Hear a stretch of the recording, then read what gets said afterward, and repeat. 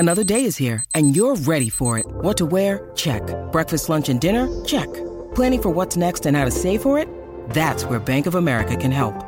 For your financial to-dos, Bank of America has experts ready to help get you closer to your goals. Get started at one of our local financial centers or 24/7 in our mobile banking app.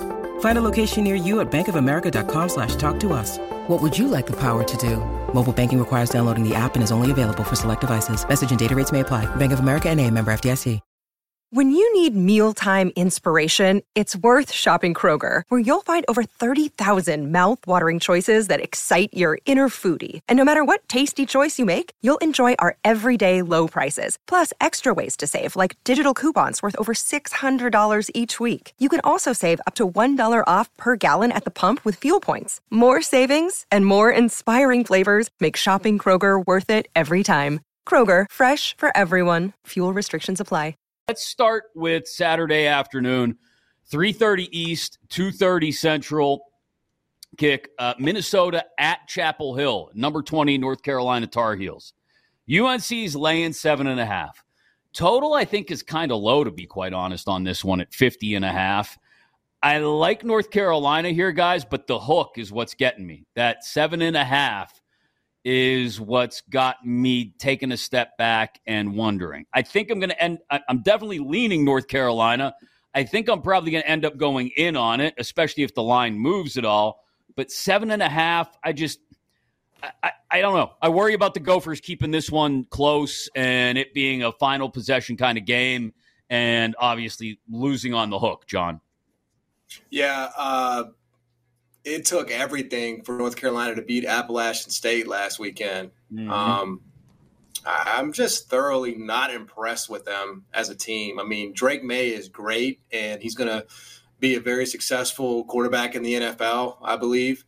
But this defense is just a joke. I mean, it was a joke last season. It's a joke again this year. And I do not trust North Carolina to get the stops needed. Even though Minnesota is not by any stretch of the imagination this great big juggernaut or threat on offense, I do think they can get stops and they can force turnovers.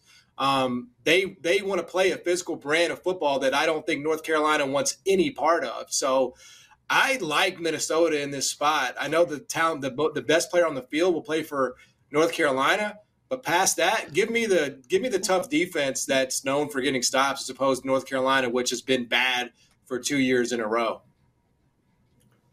Man, I'll tell you, if Carolina doesn't wipe the floor with them, though, Drake May, you've got to question. You've got to question it. His ability as a pro, like in today's college football, where it's about the quarterback, Minnesota can't score with a fistful of 50s. Like, they are awful on offense. Yep. It's embarrassing how bad they are on offense. Now they're going on the road. The hook's scary. I get it. But, like, if you're North Carolina, you got to win this game by double figures, man. You can't win this game in a close fashion like you did against App State. I just wonder if UNC is a team that wins a bunch of ugly games, and because of the schedule, we all look at it and go, oh, wow, that was a bunch of ugly games. But they get to the end of the year and they're like 10-2, and they lose to Florida State in the ACC championship game or something. And it ends up on paper and numbers wise looking like, oh, okay, UNC had a decent year. They went 10-3 and won their bowl game 11-3. And it wasn't Drake May gets drafted in the upper 10, top 10 of the draft, or maybe first half of the first round. And we all look back on it and go, oh, it wasn't a bad year for UNC. But in reality, it was constantly right there on the precipice of just falling into the abyss because, to your point, Choppy, they should be winning games, and the same point you made about App State, John, they should be winning games by double digits, by multiple scores, 2 touchdowns. And they're going to end up winning a bunch of games that they should win that way by, a touchdown, by 5 or 6. They closed against Appalachian State as a 19.5-point favorite, and it took overtime just to right. Yeah.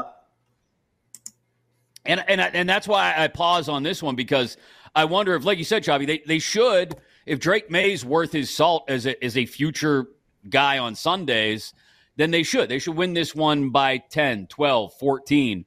But I just wonder if there's something about that team, the way it's put together, that it's like, as long as we get out of here with the dub, we're not worried about it. And if it means pulling it out in the end or just barely hanging on by a thread, then it is what it is. And, yeah, we might only beat Minnesota, 41-38.